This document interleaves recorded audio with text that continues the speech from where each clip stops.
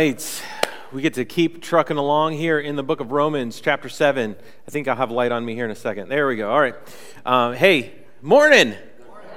Is everybody ready? All right, good, because I am, and I love it when we're all ready together, and we're going to jump into this. We're in a series called Alive in Christ. We're going through the book of Romans, and we're taking a long journey through it. It's not going to be till the end of August that we get all the way through, and leading up to Easter, we're chapters 1 through 5. Last week we jumped into this new part of the series into chapter 6 through 8, and we're going to dig into this for about 5 weeks. In this part of the series that we're digging into. So if you have your Bibles, I always say what? Bring your Bibles, right? You're like, bring my what? Bring your Bibles with you. Open them up. If you want to download a Bible app, there's lots of them. One that we use a lot around here is called YouVersion, the Bible app. And you can get there into Romans chapter 7. We'll get there in just a minute. Now, if you're new to New Hope, I say thank you for coming and joining us. We want to help you on the journey of getting closer to God and reading your own Bible, that kind of stuff. And so every series, we create this. It's our series guide. And those of you who are regulars, you know I say this every Sunday. And so I may not be talking to you. I'm talking to the person who hasn't heard this yet, all right? And so we want to create a way for you to spend time with God. And on this, there's a method of reading the Bible each day, talking to God in prayer each day, and how to do that. It's really easy. On the other side, there's little check boxes with like parts of the passage to read. And so that it tells you what to read. There's 5 days that you can check off as you read through the book or the chapter that we're reading through leading up to Sunday.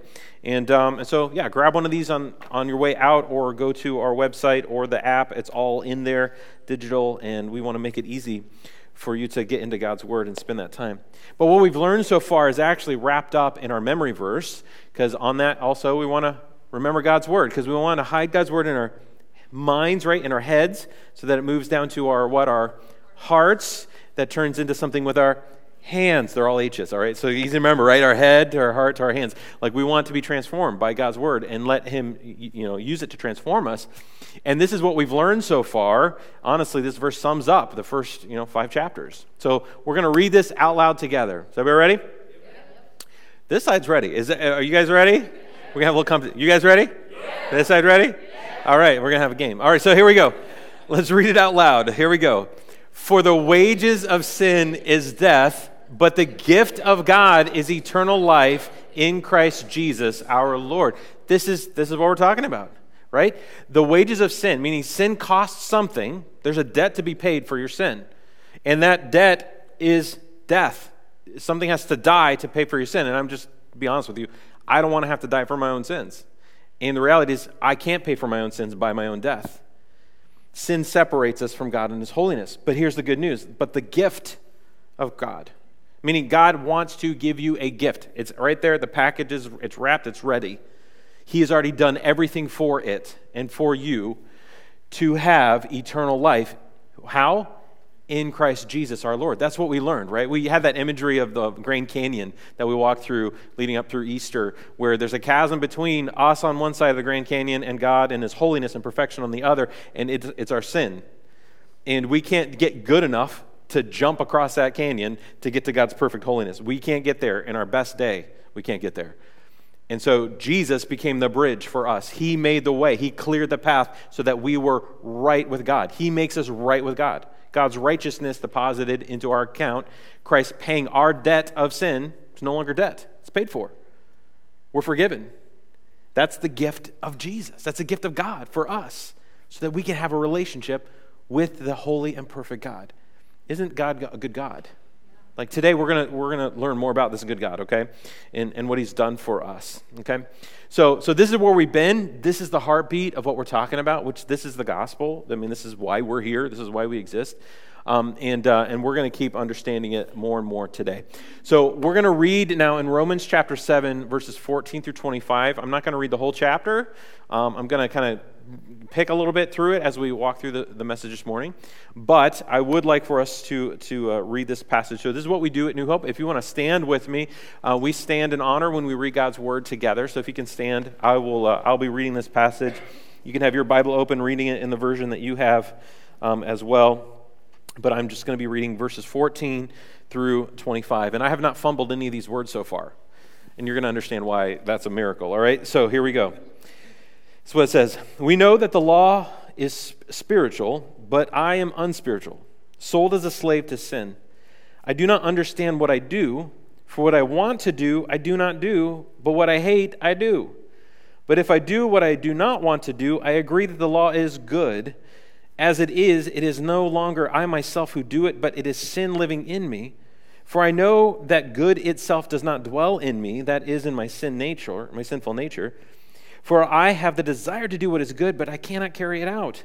For I do not do the good I want to do, but the evil I do not want to do, this I keep on doing. Now, if I do what I do not want to do, it is no longer I who do it, but it is sin living in me that does it. So I find this law at work. Although I want to do good, evil is right there with me. For in my inner being, I delight in God's law, but I see another law at work in me, waging war against the law of my mind and making me a prisoner of the law of sin at work within me. What a wretched man I am. Who will rescue me from this body that is subject to death? Thanks be to God, who delivers me through Jesus Christ our Lord. So then I myself in my mind am a slave to God's law, but in my sinful nature, a slave to the law of sin. Whew! I got through all the doo-doos. All right. Holy Spirit of God, we know that your word does not return void. It goes out, you accomplish what you want with it, and this morning, Holy Spirit, would you teach us, would you open our eyes, our minds, our spirit to understand what you want us to understand today? Each of us are coming from a different place. Each of us are coming from a different experience, different thoughts, and we want right now, Holy Spirit, give us your thoughts so we can understand how you want us to walk with you. Thank you for your word. It's in Christ's name we pray. And everybody said amen? Amen. Awesome. You guys can have a seat. You can have a seat. Whew. There's a lot of do's, don'ts, do's in this passage, right?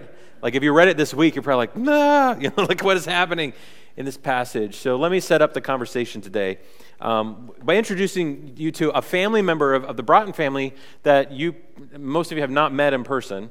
And you're like, you have another kid? What? No. It's our dog. His name is Abraham Lincoln Broughton. All right, this is Abraham Lincoln Broughton.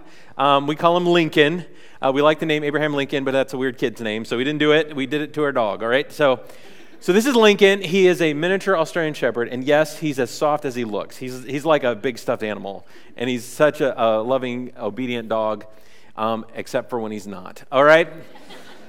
Because when he was a puppy, we were training him. We would teach him stuff, like sit, stay, leave it, come. All these kind of key, obedient things you want your dog to do. And the thing with Lincoln, like he was such a cute dog. I mean, he was even a cuter puppy, by the way. Like he's like make you cry, so cute kind of thing. And when he was younger, he knew he was not allowed to run out the front door. He knew that. He wasn't allowed to do that. But what did he do?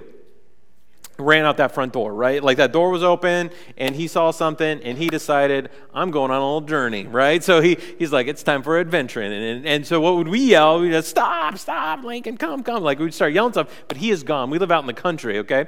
And so we're out in the country, and he just bolts, and he runs and runs and runs. And so he's a fast dog. He is really fast. So like me running, not going to happen. Like I cannot keep up with this dog. So I get the car. That's the way you roll with a dog that runs faster than you, right? Or you get on the bike. And I did that once, and that was exhausting, right? So like Nikki is more of a runner. She ran like for a long time. And so when we finally get close to the dog that's running away, what do you say? Come, right? Come, Lincoln, come. What do you think he did? Ran. Like he's like, no, I don't think so. He's like, stay. When you say stay. What did he do? He kept running, right? He kept running until we enticed him enough with a treat to where he's like, okay, now I'm tired and okay, I'm giving up now. And he comes and he gets the treat to come back. Man, it's so frustrating, right? Anybody ever had that experience? Like chasing? Okay. Anybody have to chase your kid that way, right? Like, come. Like, no, and they run away. All right. We have a parenting class available right after. No, I'm just kidding. We don't. So you're on your own. I'm just kidding. Now, the thing is with dogs, you think about dogs, like, of course, they're going to do that at times. They're going to be disobedient. Now, you would think humans, we know better, right? We're better than dogs. No, we're not.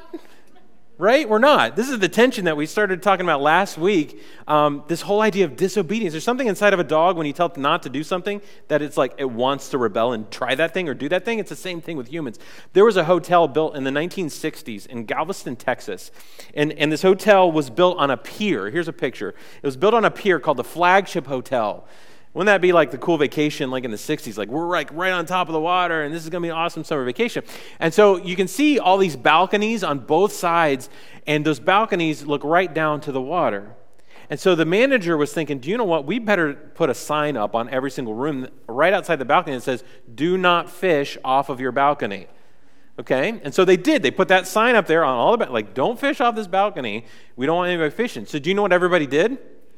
They fished off that balcony all the time to the point where like they were like putting like the weights on the end of the lines, you know, so it could go down into the water, and they would take them, and on the bottom floor was a restaurant with glass windows, and they would go psh, and they were breaking the windows of the restaurant because they kept trying to fish off of their balcony.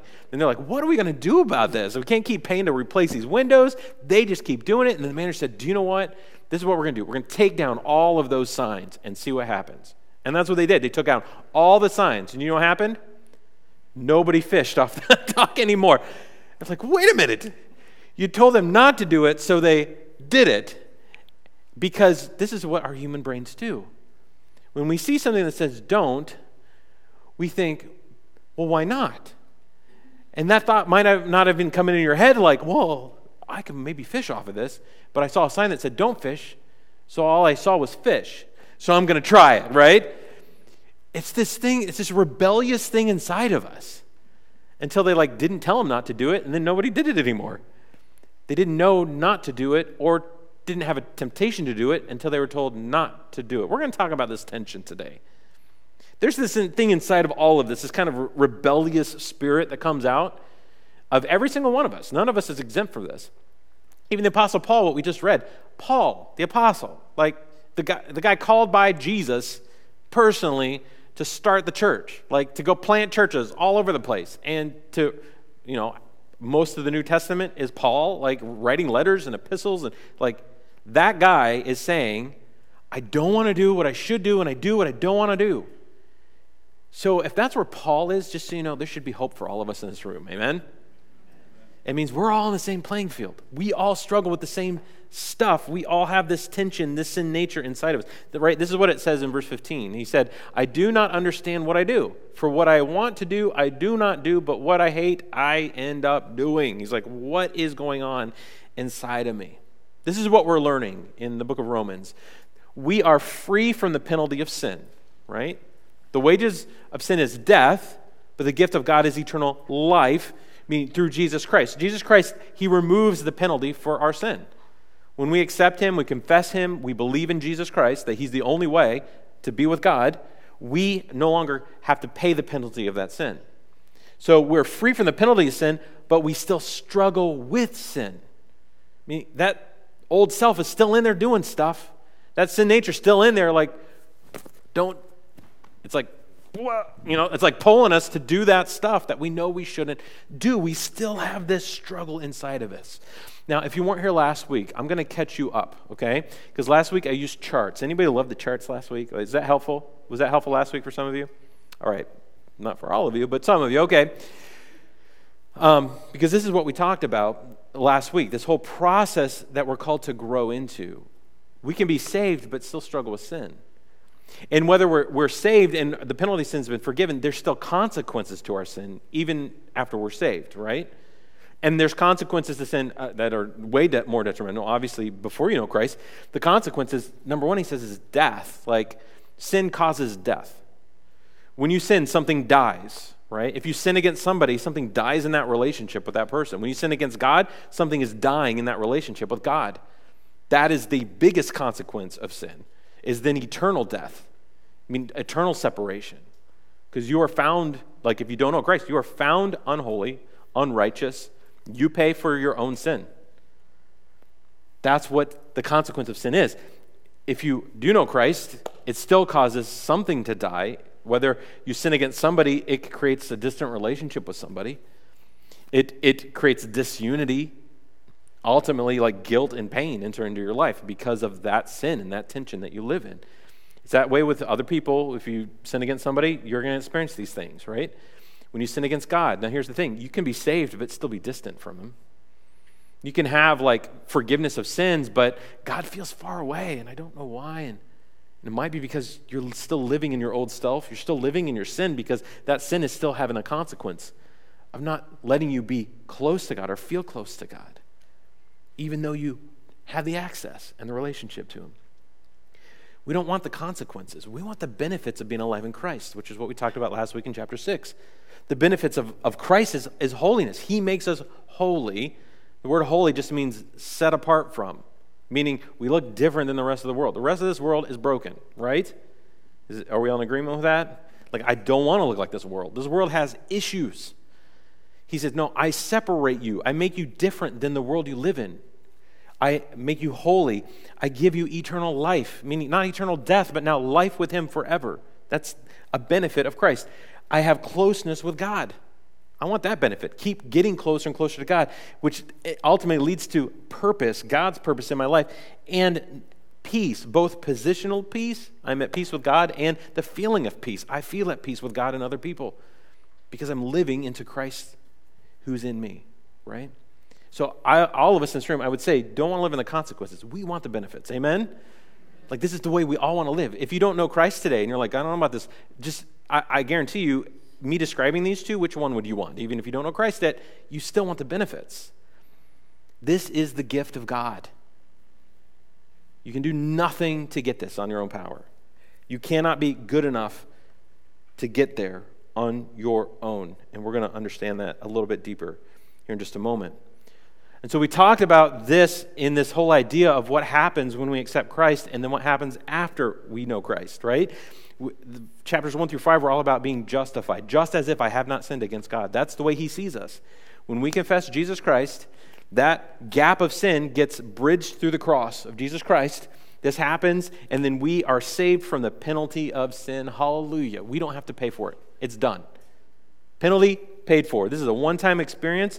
This is positional before God. He positions you as his. Positions as right before him. And this is God's work for us. This is the gift of God. He's done it for us. Which leads us, after that being justified, we start to experience this, which is this word sanctified. This is the process of growing, of changing, of letting God do stuff inside of us.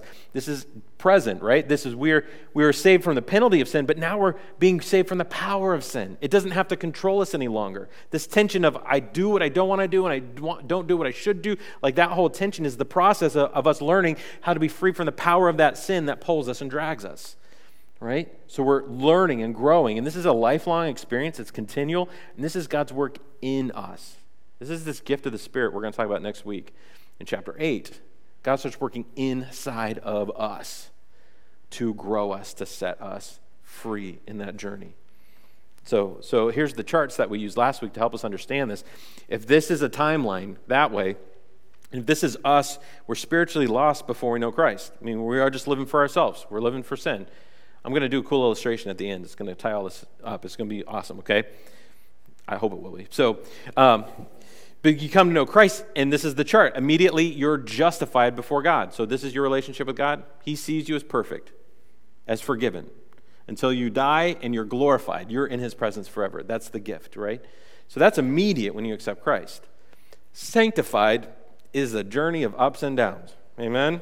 Like, you're not exempt from the broken world you live in. You're not exempt from your sin nature still pulling you away from things. Like, all that is still going to happen. But now you got God with you. I'd rather have God with me than try to do this stuff on my own. And so when you're saved, you go on this journey of peaks and valleys of life where he is growing you and changing you and transforming you. And this is that close-up picture that I used last week. If you have your phone, I always said, take a picture of this one because I don't have time to. This is a whole sermon right here if I had time, okay? But this is what happens. You accept Christ. You experience justification. Like you're all right with God now. You get hungry for God and his word. You learn a new truth through Scripture and through the Holy Spirit and through friends and relationships. And you apply that new truth. You start changing. You get excited about that new truth. And it's like, I'm going to start living a little bit differently. And you rejoice in that because you see God's work in you as you do it, right?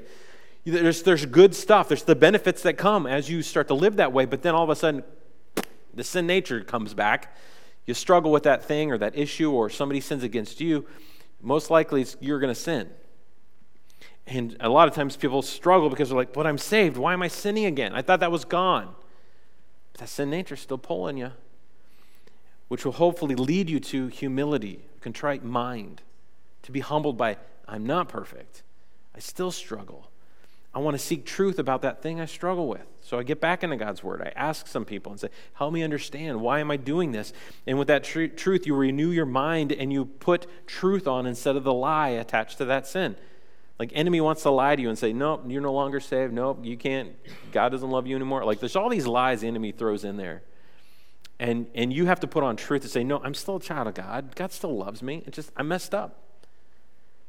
And as you put on the truth, you then confess your sin. You confess to God, and if you sin against somebody else, you confess to the appropriate person. Like, would you forgive me? I sinned against you.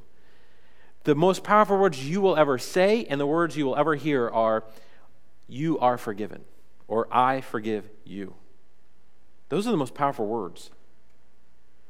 Because when you say to somebody who sinned against you, I forgive you, you have now released them from that sin. When God, and you confess to him, and he says, I forgive you, you are released from that. It's no longer there. That's powerful, y'all.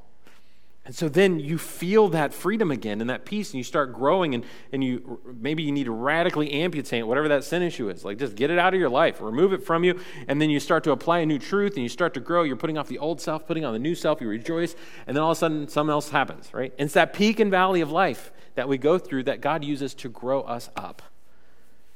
And he does it in love. He does it by the work of his Spirit. He does it with other people in our lives. Like, this is a gift of God to sanctify us, to help us grow. But we still struggle. The struggle's not going to go away until we die. And we get to be glorified. We get to be in his presence forever. That's when it's all, it's done. And this life is like a vapor, right? I want to do my best in it, to live for God and to honor God and to let him grow me up. The goal in all of this is when you become a new Christ follower, a year from now, you're going to look different. 2 years from now, 3 years from now, 10 years from now, you're not going to be the same person that you were, right? Because you've allowed God to grow you, to change you, to transform you, okay? So this is this image that we're talking about. So let's get into our passage for today, okay, in Romans chapter 7. And the first few verses of chapter 7, I'm not going to go a bunch into that part. He gives this illustration of marriage and then being widowed. He said, like, if a woman is married and her husband dies, she's no longer obligated to him because that marriage contract is done because she's a widow. He's passed away. And so now she can remarry without guilt or anything like that. And this imagery, what he's saying is, for us as Christians, when we are forgiven, we die to sin. I mean, sin no longer, that contract's broken. We don't have to let it rule in our lives. It doesn't have jurisdiction anymore. It's dead. Now we're married, in a sense, to Christ. Our covenant relationship now is with Jesus, the one that's freeing us. And so why would we want to live for the dead thing when we're given something brand new and alive? Does that make sense? So that's that first few verses, just real quick, if you were struggling with that this week as you're reading it.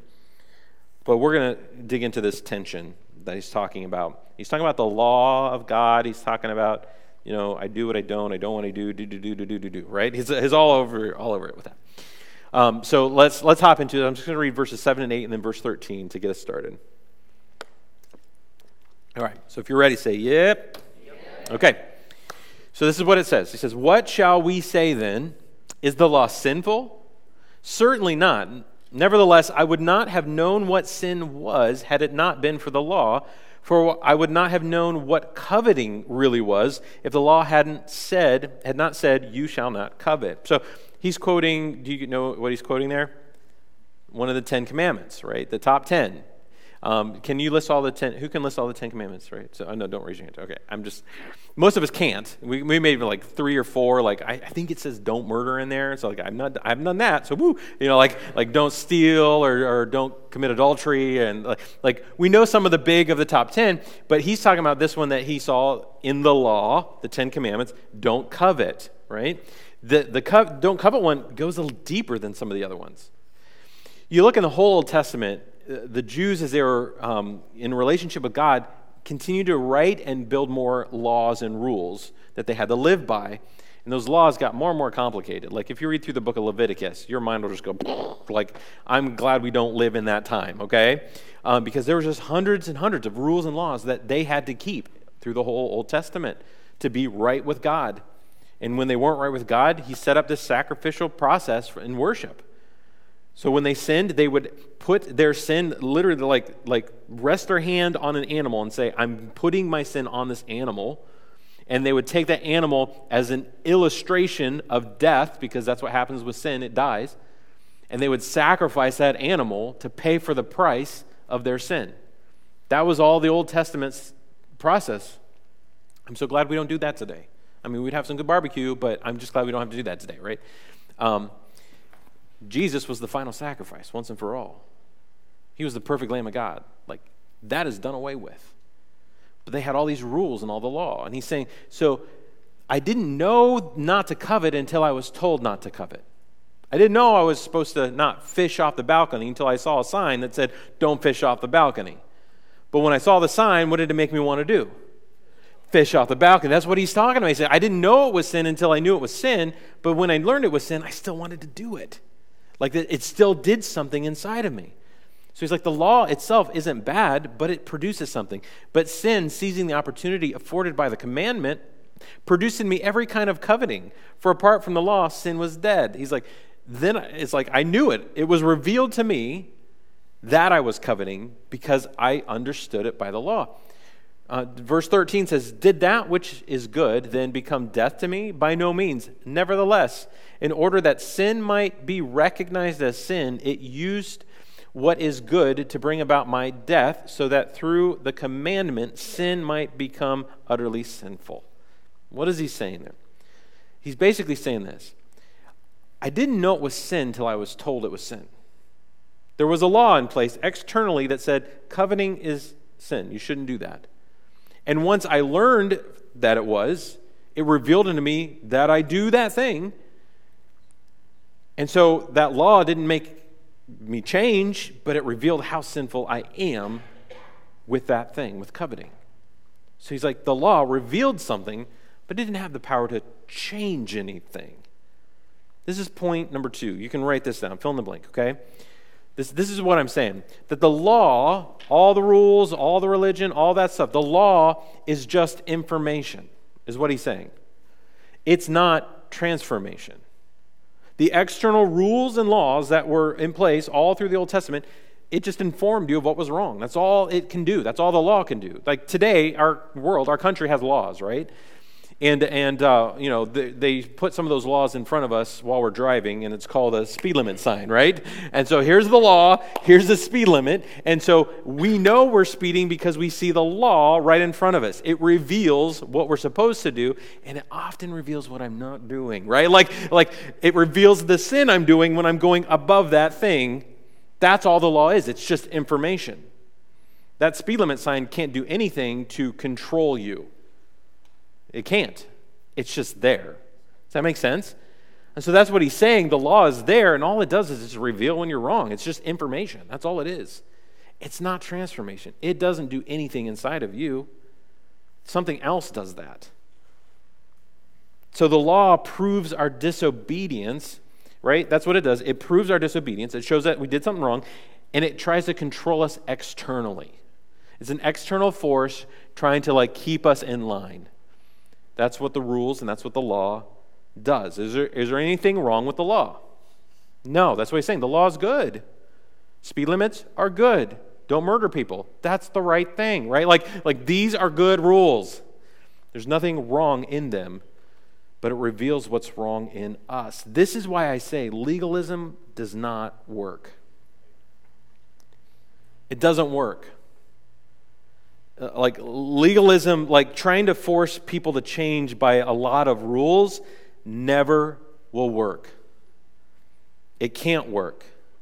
There's no power in the law, or there's no power in legalism to free you from anything.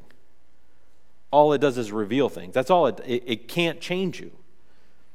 All it does with legalism, when I say legalism, this is what I mean. And this happens still today. It was happening with the Jews in Jesus' day. Read the Gospels. When he was trying to confront this legalistic mindset of the Pharisees and the Sadducees and all the, the religious leaders, like they kept saying, but we've got this and we've got the rules and I read this and I pray this many times. And he's like, but that's not what I'm asking for. It's like that's just rules. That's just the external. You're just trying to show yourself in a certain way, but your heart is far from me. That's still the same reality today. There's still churches that still teach, get in line, would you? Here's our rules. You got to keep to our rules. And when you don't, you're going to be shunned in the process. You're going to be guilty because the pastor's going to let you know you should be guilty. You did it wrong. You messed up. You didn't keep the right rules. And you're either going to be kicked out or you're going to be saying, get back in line, right? That's legalism. It's all this external pressure, and all it creates is a different kind of bondage. Before we know Christ, we are bonded to sin. We have bondage to sin. We're slaves to sin. It owns us. Like, there's no other thing controlling us. It's me, my mind, and sin. If I don't know Christ, that's my life. I'm living for me. I got my stuff. I'm doing my thing. Guilt might not even be a part of the stuff I'm doing because I don't even know I should be guilty because I don't know any of the rules. I'm just living my life, doing my thing, right? I am bondaged to sin. Then I think, I might want to get saved, and so I go to somewhere that's like, okay, then keep all of our rules and do this and make sure you don't do that, and you got to wear this kind of clothes, and you need to stop doing this, and you get all these rules, and you start living by all those rules, and you feel like all those rules. Now you're moving from bondage to sin to bondage to legalism. It's not setting you free. It's just a different kind of bondage. Keep the rules or go to hell. Keep the rules or go to hell. That's legalism. Doesn't work. The law will not save you. Being good enough will never be good enough for God. You can't get there on your own. So what do we do with this then? What do we do with this struggle of sin? What do we do with the revelation of the way I'm sinning and then trying to change? Like, what do we do? Let's keep reading, okay? Does this make sense so far? Good, okay. Let's keep reading down to verse 14, down to the end, okay? He says, we know that the law is spiritual, but I am unspiritual, sold as a slave to sin. That's where I am before Christ. I'm a slave to sin. It owns me. For what I want to do, I do not do, but what I hate, I do. And if I do what I do not want to do, I agree that the law is good. It's like, I agree that I'm saying I know it's not good. Like, I agree with that rule. It's a bad rule. Or not, it's a bad rule. I'm a bad person. Like, I'm screwing up in that area. So I'm agreeing with the law that it is good. As it is no longer I myself who do it, but it is sin living in me. Now this one, people think, that sounds like Paul all of a sudden just moved to making excuses. But it's not my fault. Like I'm sinning, but it's not me really. I didn't do it. Like that's the 3-year-old in us that wants to do that, right? Like they did it. Like we want to blame other people. He's not blaming other people. He's just actually communicating a reality. He's like, when I do this, it's not just me doing it. It's the sin in me. Like, it's this nature inside of me that wants to rebel against God. It's that nature still there, even though I'm saved, and I'm still struggling with it. It's not an excuse to keep doing it. For I know that good itself is not dwell in me, that is in my sin nature. For I have the desire to do what is good, but I cannot carry it out. The struggle is real, right? For I do not do the good I want to do, but the evil that I do not want to do, this I keep on doing. Now, if I do what I do not want to do, if it is no longer I who do it, but it is sin living in me that does it. Do, right? Like, and again, it's like, is he making an excuse? No, he's not making an excuse. He's saying it's that reality of that sin nature that's still there, that I'm still wrestling with and struggling with. Let's keep reading. So I find this law at work, and listen to these laws very carefully. There's a law at work. Although I want to do good, evil is right there with me. For in my inner being, I delight in God's law. So there's God's law. We delight in it, like it's good. But I see another law at work in me. What is this one? Waging war against the law of my mind. So now there's a law of my mind, the way I think about my life, and making me a prisoner of the law of sin. So now there's a law of sin. Sin is trying to create rule in my life. So my mind's trying to create rule, sin's trying to create rule, God's law is trying to create rule. Like, all of these things are active. He says, what a wretched man I am. Yes, you hear the struggle. Who will rescue me from this body that is subject to death? This is the ultimate question. Who's going to free me from this? Thanks be to who?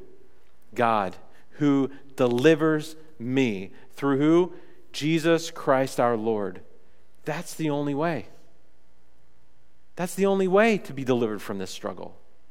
Thanks be to God. God gifts us something. I'm going to explain it in a moment. We're going to go deeper next week in this. He gifts us something, and he gives us deliverance from this struggle in our life that we go on in it as we grow.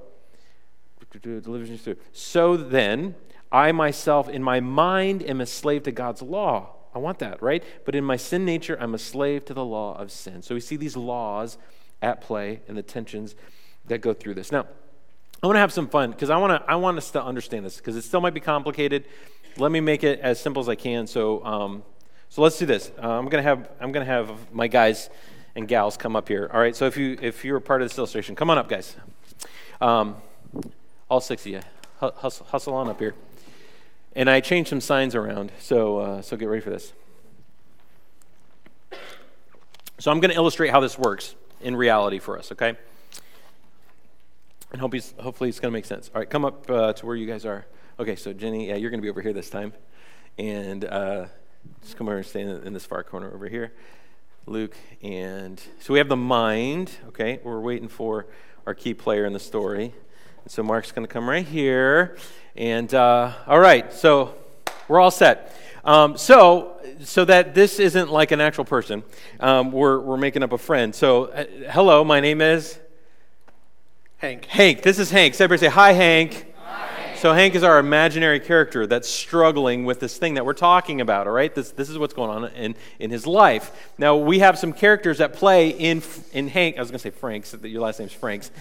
Hank's life. I just don't know why I just put that together. That's funny. Hanky Frankie.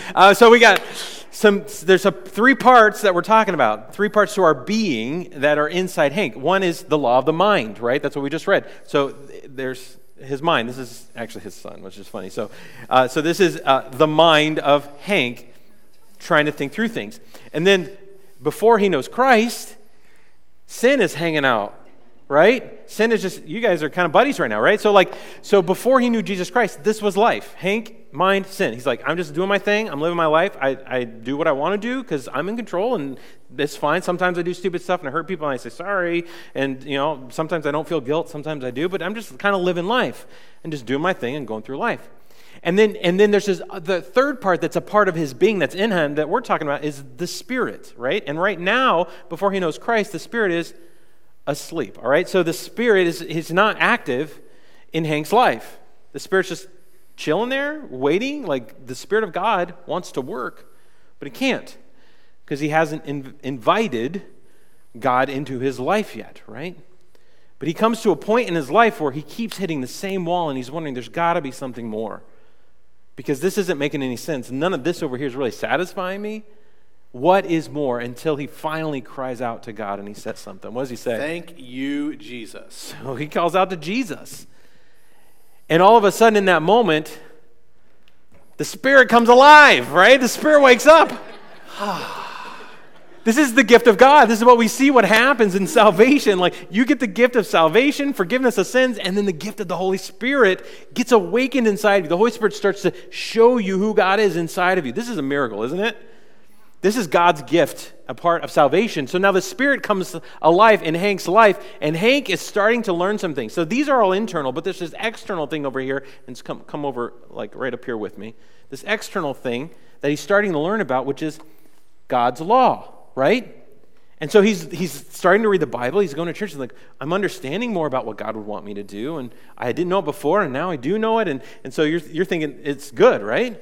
Thank you, Jesus. Yeah, right? So he's like, thank you, Jesus, for the law, for his word, to learn new things and understand it. But he's still kind of living in this land over here because he's just getting to know God's law. He doesn't know a lot about it, so he's still kind of living for himself.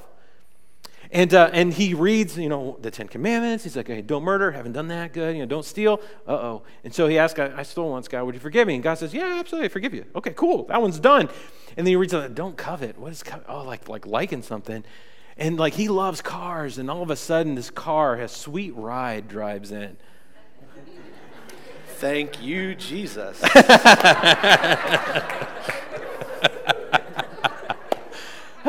If you don't know, this is his wife, Jenny. All right, so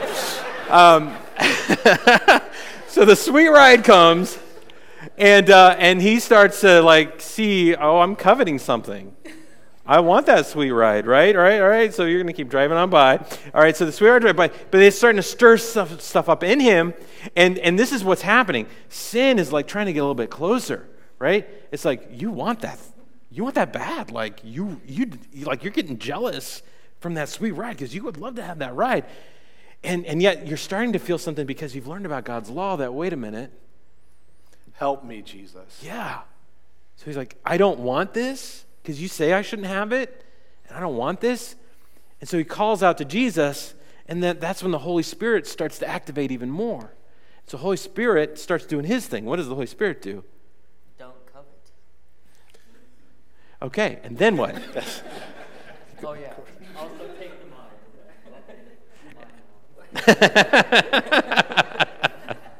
So the Spirit of God starts to transform his mind, the way he thinks, his life. The law of his mind is changing because he understands God's law. He is realizing that is sin. Like, I don't want that in my life. It is hurting other people. It's hurting me. It's breaking relationship with God. And so the Holy Spirit starts to become more active and starts pulling them away from that sin. But what's sin trying to do? Yeah, the sin's trying to pull and draw back. Like, no. So that's the tension Paul's talking about. What a wretched man I am. That sin keeps kind of wanting to drag me back, but the Spirit's like, no, come with me, and lives in that tension, but he continues to call out to Christ. Help me, Jesus. Holy Spirit, work in me. Help me understand how God's law, this external thing, can start to change me internally. There's only one thing that can change you internally, and it is the Spirit of God. We're going to talk more about that next week and what that looks like. But this is the image of what's going on. Okay, is this helpful? Yeah, can we clap for these folks? Thank you guys for helping illustrating this for us. That's the image of the struggle that we go through. That's what Paul is talking about. And we need to understand what delivers us, right? So who delivers? Last fill in the blank. God delivers me from my sin.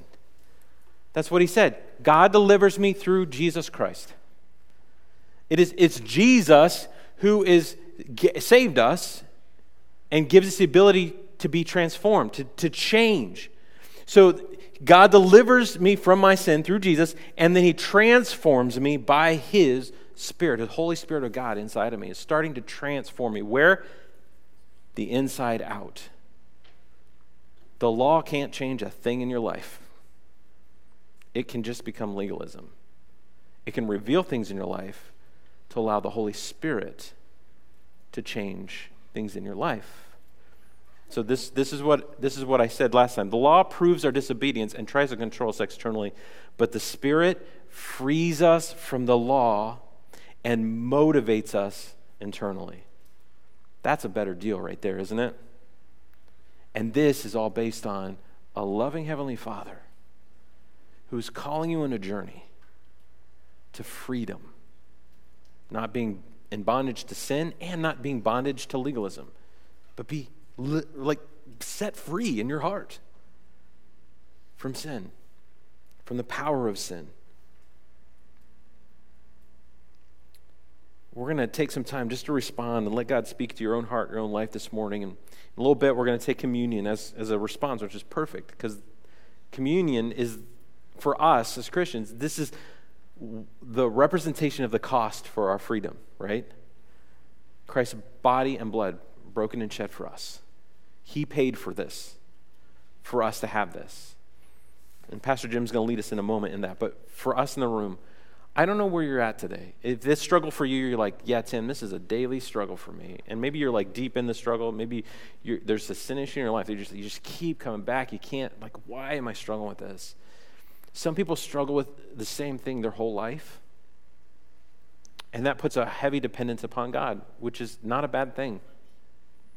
You just have to keep coming back to him and ask for forgiveness. And the thing is, the moment you ask for forgiveness from God, it's done. He will forgive you immediately. Boom. Clean slate relationally. You already have salvation, but now clean slate relationally to be with him. to feel closeness with him, to walk with him, right? So let's just take a time just to respond. The lights are going to kind of go down a little bit. And I want this time to be between you and God, okay, in this time.